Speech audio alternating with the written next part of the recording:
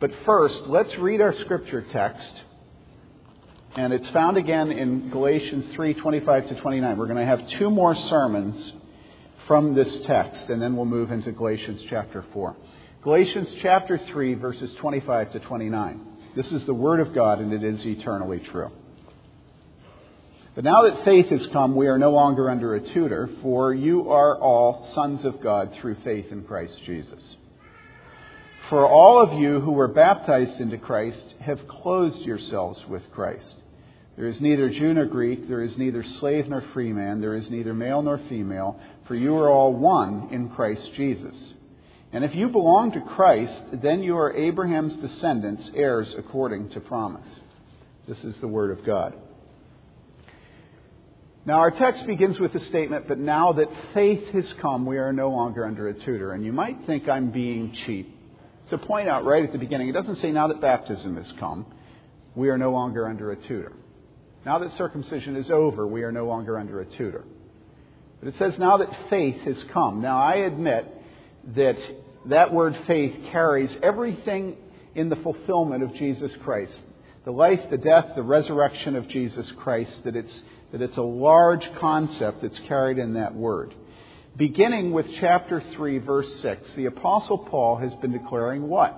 He has been declaring that there are not two methods of salvation, one for the people of God in the Old Testament times before Christ, and another for the people of God since Christ's incarnation, one keeping the law and one believing in and placing one's faith in Jesus Christ. Rather, he has hammered home the point that Old or New Testament salvation has always been and will always be only by grace through faith in Jesus Christ. Now, I know you're sick of hearing it, but imagine the people that listened to Galatians the first time. They were sick of hearing it too. They say, okay, all right, I've got it. It's okay. You can stop now. The horse is dead. Get off it. But the horse isn't dead. This horse never dies. So then the Apostle Paul in Galatians 3, verses 6 to 9, points out that this is how Abraham was saved in the time of the patriarchs, back in the Pentateuch, in the Old Testament. He says in Galatians 3, beginning with verse 6, even so Abraham believed God, and it was reckoned to him as righteousness. It doesn't say Abraham was circumcised, and it was reckoned to him as righteousness. Therefore, be sure that those who are of the circumcision who are sons of Abraham. But that's not what it says. It says, therefore, be sure that it is those who are faith who are sons of Abraham. The scripture, foreseeing that God would justify the Gentiles by faith, preached the gospel beforehand to Abraham, saying, all the nations will be blessed in you. So then, those who are of the circumcision are blessed with Abraham the believer. That's not what it says. And it also doesn't say those who are of the baptism are blessed with Abraham the believer. It says those who are of what? Of what? Of what? Faith. Faith. Say it all. Of faith. And that is how every believer in Jesus Christ is saved also. Old Testament Jews are not saved by keeping the law, and specifically the law of circumcision. They are not saved by keeping the law of circumcision. Rather, they are saved through faith in the Messiah who was to come. New Testament Christians are not saved by keeping the law, and specifically the law of... Now, see, you could say either circumcision or baptism. The whole of the book of Galatians is hammering against circumcision. But you see, automatically you say baptism, and that's also right. All right? New Testament Christians are not saved by keeping the law, and specifically the law of baptism. Rather, we are saved through faith in the Messiah who has come, our Lord Jesus Christ. You may be seated.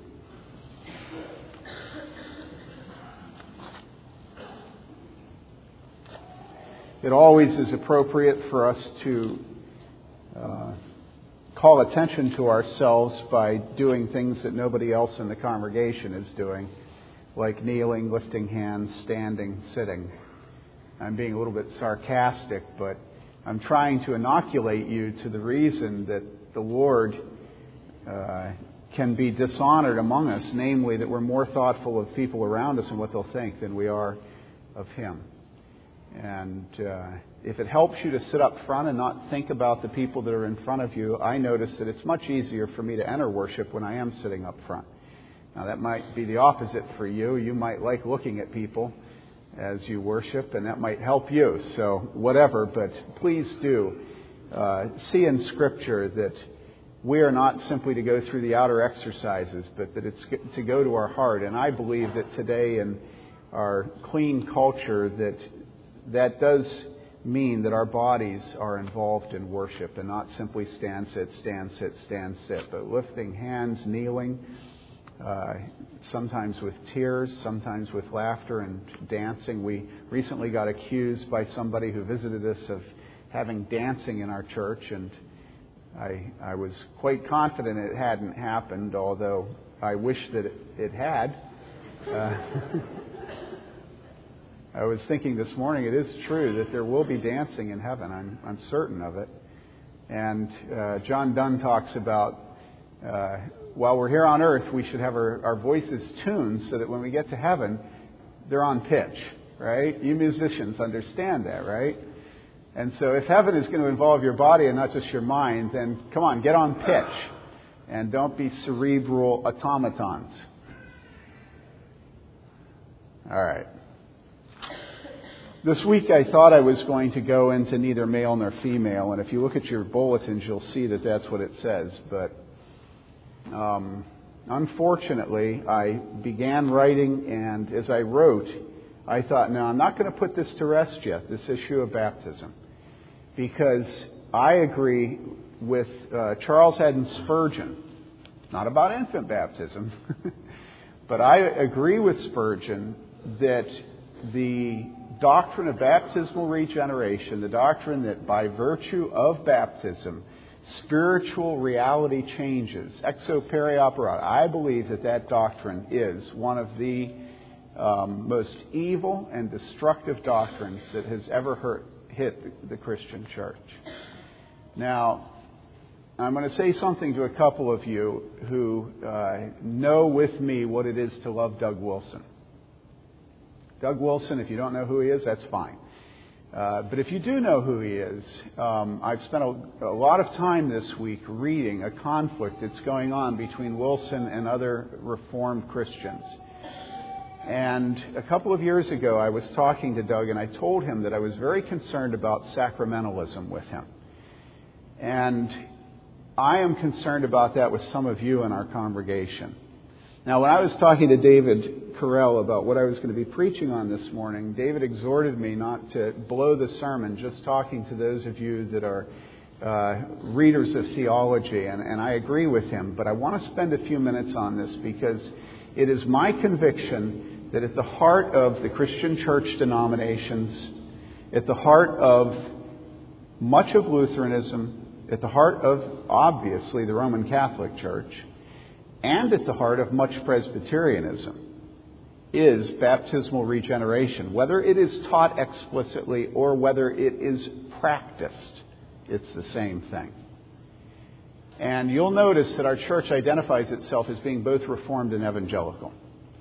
And it is the evangelical part of this that I want to impress upon you this morning.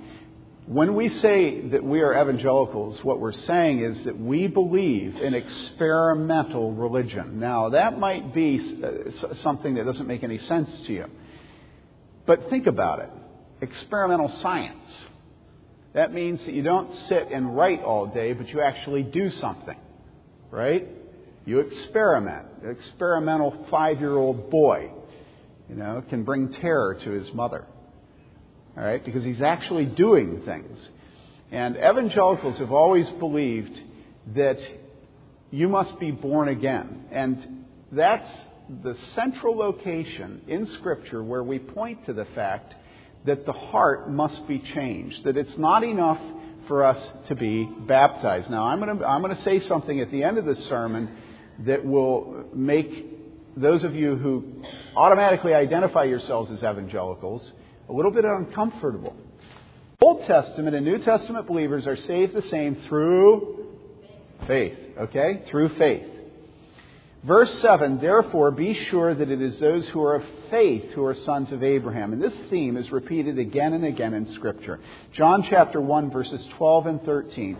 But as many as received him, to them gave he power to become the sons of God, even to them that believe on Jesus' name, which were born not of blood, nor of the will of the flesh, nor of the will of man, but of baptism. Okay? No. But of what? Of whom? Of God. Born of God. Galatians 3:26, you are all sons of God through what? Through faith in Jesus Christ. Later in Galatians chapter 4, 6, and 7, the theme is repeated. Because you are sons, God has sent forth the Spirit of His Son into our hearts, crying, Abba, Father. Therefore you are no longer a slave, but a son, and if a son, then an heir through God. You see, God sends the Spirit of faith into our hearts. That Spirit of faith cries out, Abba, Father, and this is what it is that proves that we are sons and heirs of God. Through faith in Jesus Christ, the believer is united with Christ. And it is this union with Christ which is the means of the believer's adoption as sons of God. He is united with Christ and he becomes a son of God. For you are all sons of God, verse 26 of our text, through faith in Christ Jesus. And this word all is the context for the frequently quoted out of context verse 27. For all of you who are baptized into Christ have clothed yourselves with Christ.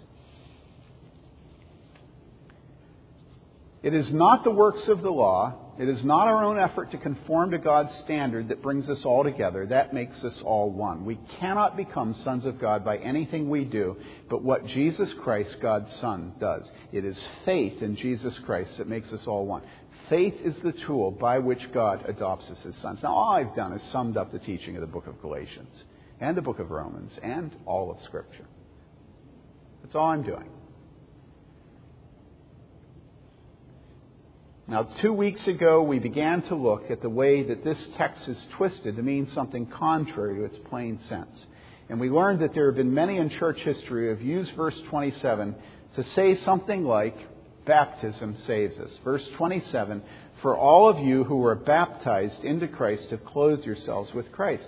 And if we had not been studying the book of Galatians, and if I were to pull out this text, even in the context of the few verses before and after it, you could see how easily I could tell you that God is pleased to use baptism and that God never despises the physical things of life, that God gives us sacraments, that He gives us the water, that He gives us the bread and the wine, that God loves to use flesh and blood and soil.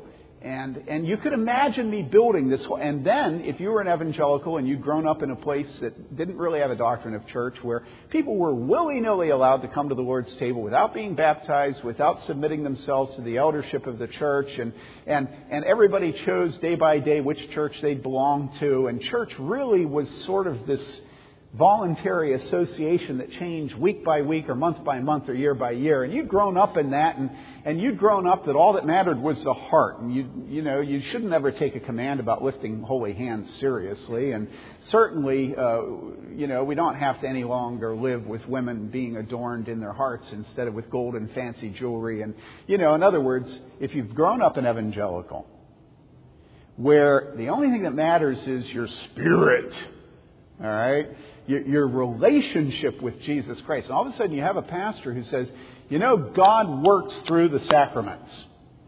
And you begin to see that God does work through the sacraments. And you have a pastor who says, the church has authority. And you begin to see that your church you grew up in didn't have any authority. There was no practice of discipline. There were, the elders, you never saw them, you never heard them, you never knew who they were.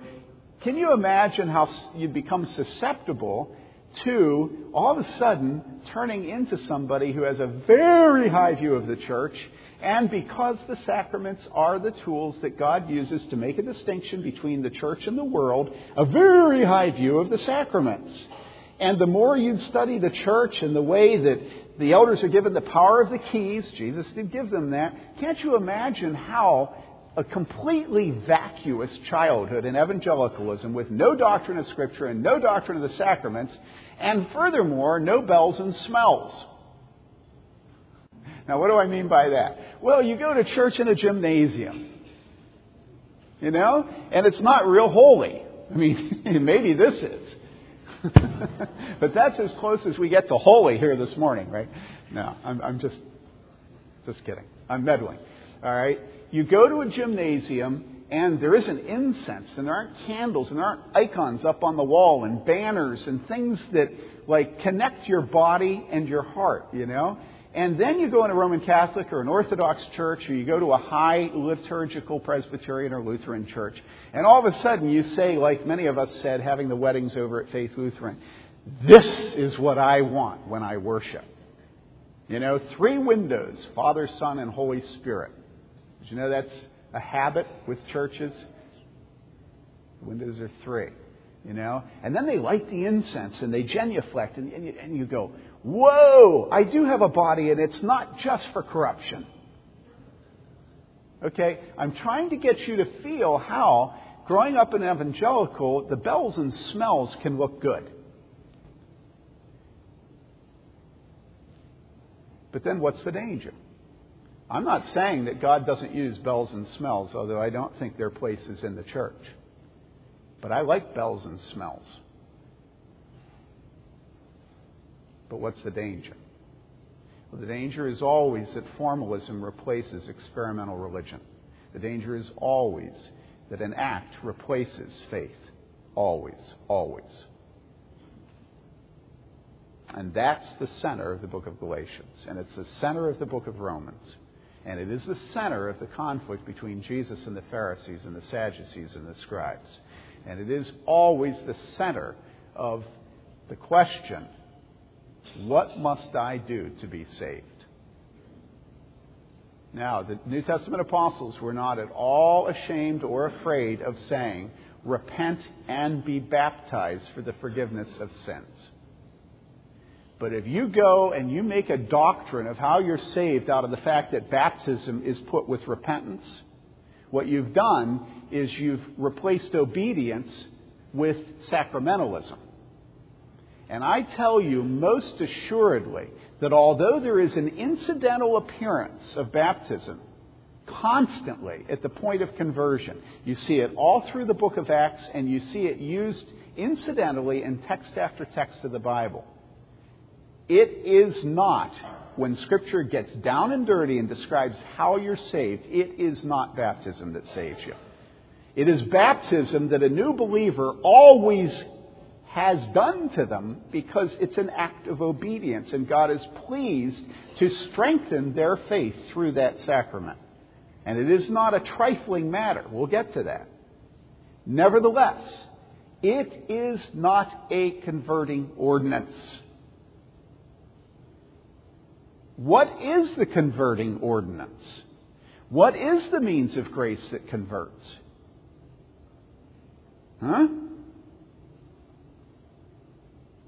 When the Bible gets down and dirty and really lays it out for you, what does it point to?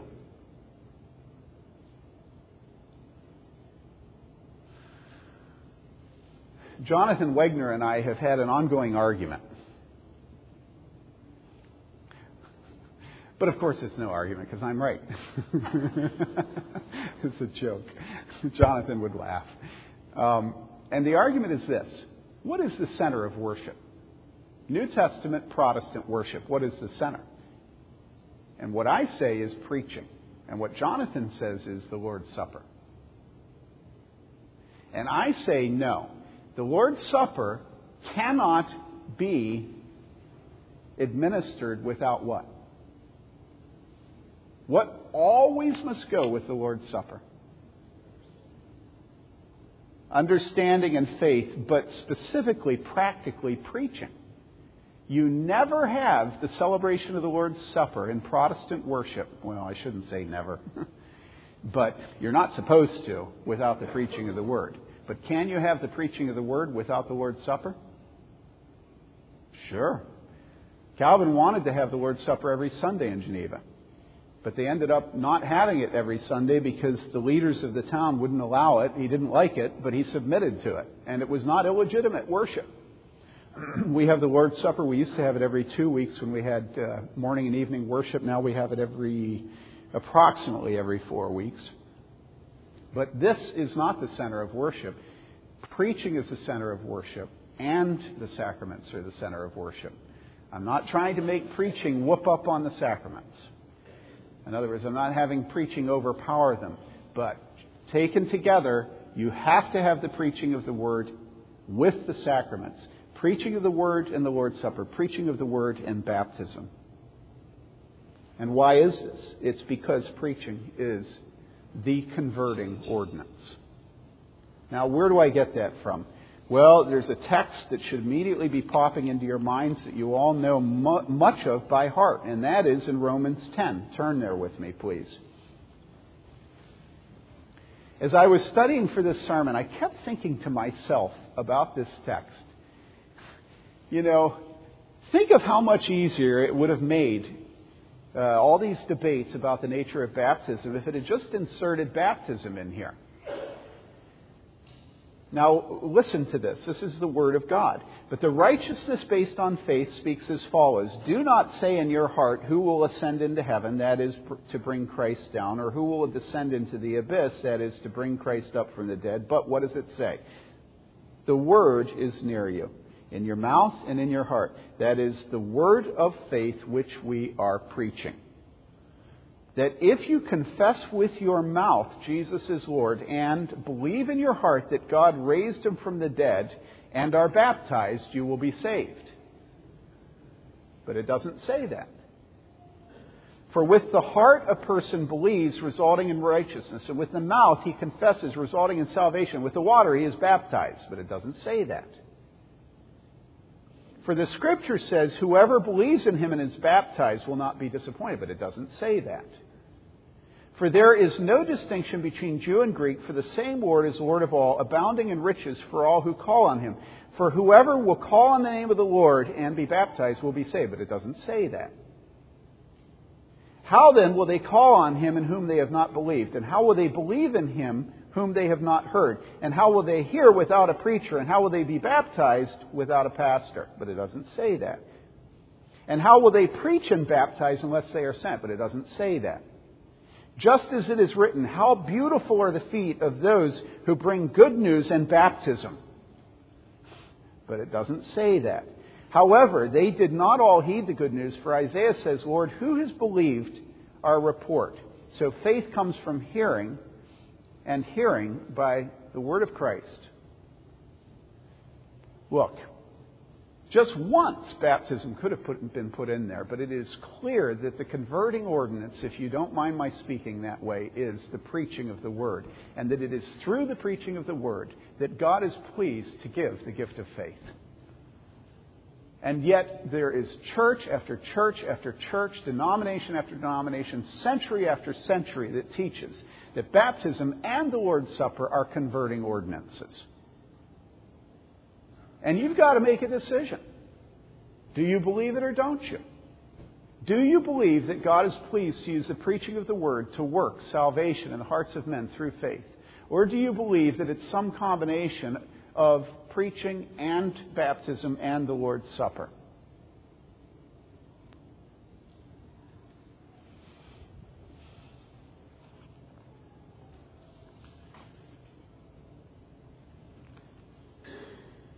Reading verse 27 as a plain statement linking salvation and baptism, many denominations today teach or imply that there is a necessary link between regeneration and baptism taught here, and that this link is so direct that people ought to be taught to point to their baptism, not to their faith, as the origin or proof of their salvation. Lutheran churches, and particularly the Roman Catholic churches, Christian churches, many Presbyterian churches across history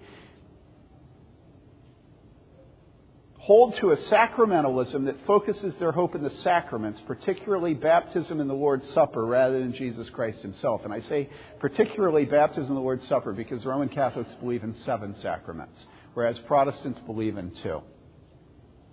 Now, of course, Lutherans and Roman Catholics and other denominational members would usually not say such things. They would talk about their love for Jesus and the cross of Jesus Christ.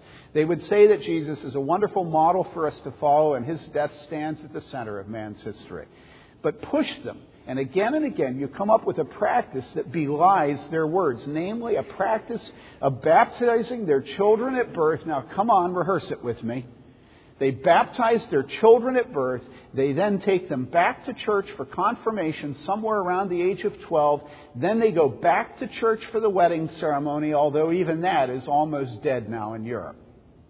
All right? And then they're buried in the churchyard. And they're buried with the words of the prayer book. We give them back to the soil in the clear and certain hope of the resurrection, it says in the prayer book. And what I ask you is that you go into the United Kingdom today, and my understanding, the statistics are that 95% of the people who live in Great Britain have been baptized as infants. And what percent do you think are in church on Sunday morning? 5 to 10%. But boy, they're baptized, they're christened, and then they're confirmed and they take their first communion, and then they show up when they're going to get married because there's something about the church that gives a certain formality and presence to a marriage. All right? And then where do they go to be buried? Now, what is that, brothers and sisters? We all know what it is. It's sacramentalism. It is this doctrine that these things work in and of themselves.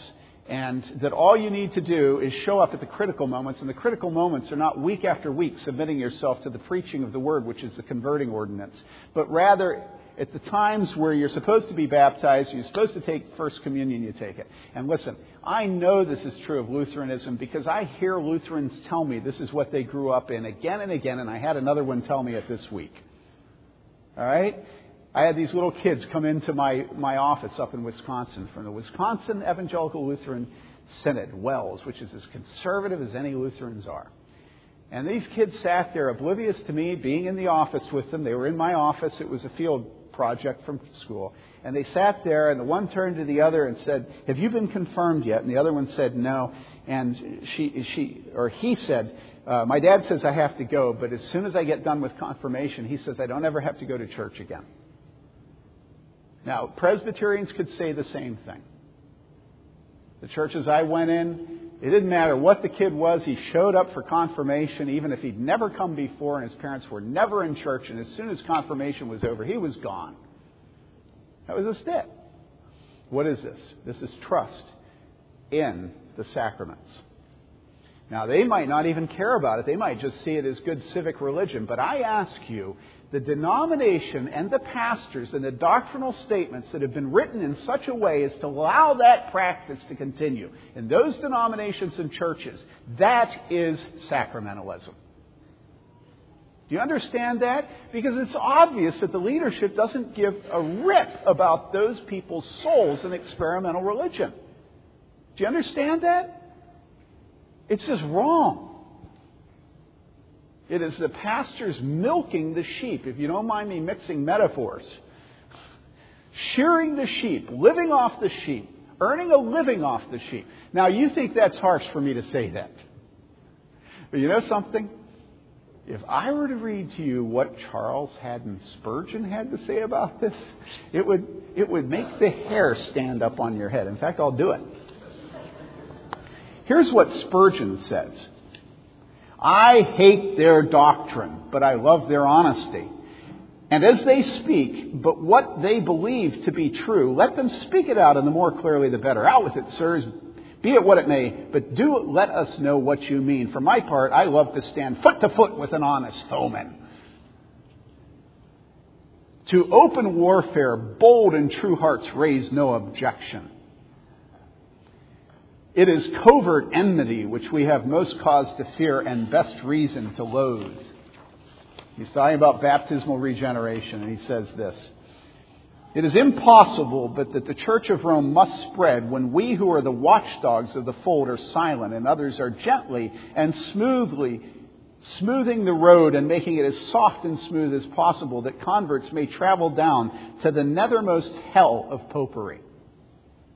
Now, this is not the Reformation time. This is last century in England. "We want John Knox back again. Do not talk to me of mild and gentle men, of soft manners and squeamish words. We want the fiery Knox. And even though his vehemence should ding our pulpits into blads," whatever that means. Maybe some of you Brits can tell me. "It were well if he did but rouse our hearts to action. We want Luther to tell men the truth unmistakably in homely phrase. The velvet has got into our minister's mouth of late, but we must unrobe ourselves as soft raiment, and truth must be spoken. And nothing but truth, for all of lies which have dragged millions down to hell. I look upon this as being one of the most atrocious. That in a Protestant church there should be found those who swear at the Lord's table without properly discerning the body of Christ. You will see that this is not a converting ordinance." And if you look at Simon Magus in the book of Acts, who is baptized, all right, and then immediately tries to buy the power of putting the Holy Spirit into people, and you look at the rebuke that the apostles give to him for his wickedness, and you see them telling him to repent so that perhaps he may be forgiven. All right. Now, one final thing. I told you at the beginning that as evangelicals we have this same tendency, which is to trust in the external rather than the internal thing, to turn away from experimental religion and trust in external actions. This is an article my dad wrote back in the 1960s. And the question he asks is there a parallel between infant baptism and early decisions for Christ? He says, "Have you ever considered the possibility of a parallel between infant baptism or confirmation on the one hand and early decisions for Christ, or I would say praying the sinner's prayer on the other hand?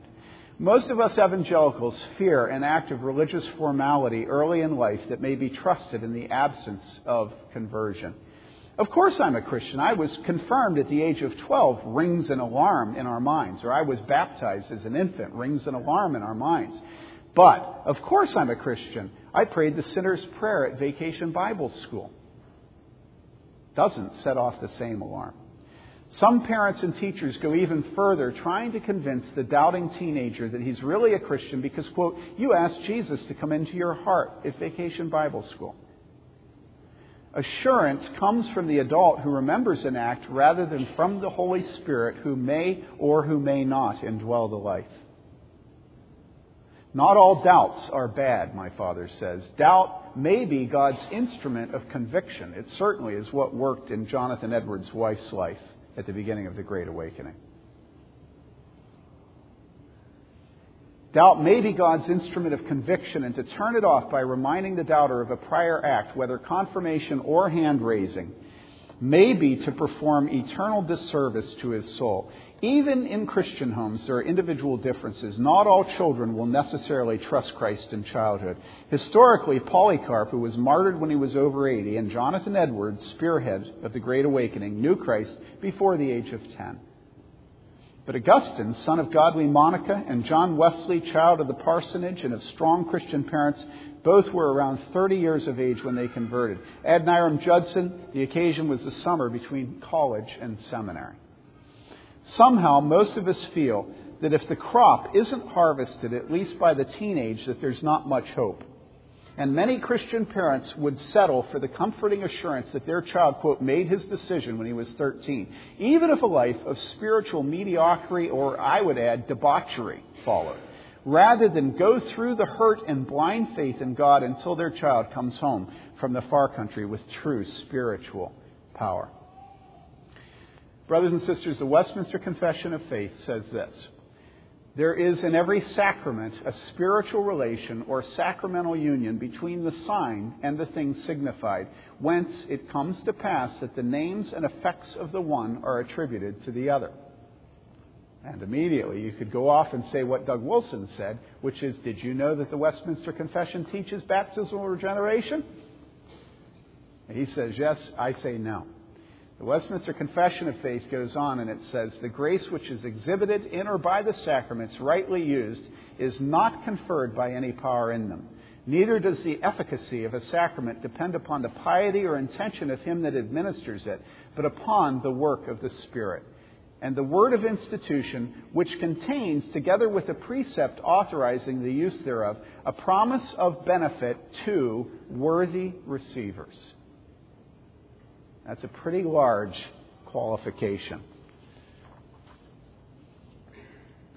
Although it is a great sin, the Westminster Confession continues, to contemn or neglect this ordinance, yet grace and salvation are not so inseparably annexed unto it as that no person can be regenerated or saved without it, or that all that are baptized are undoubtedly regenerated. The efficacy of baptism is not tied to that moment of time wherein it is administered. Yet notwithstanding, by the right use of this ordinance, the grace promised is not only offered, but really exhibited and conferred by the Holy Ghost to such, whether of age or of infants, as that grace belongs to according to the counsel of God's own will in his appointed time.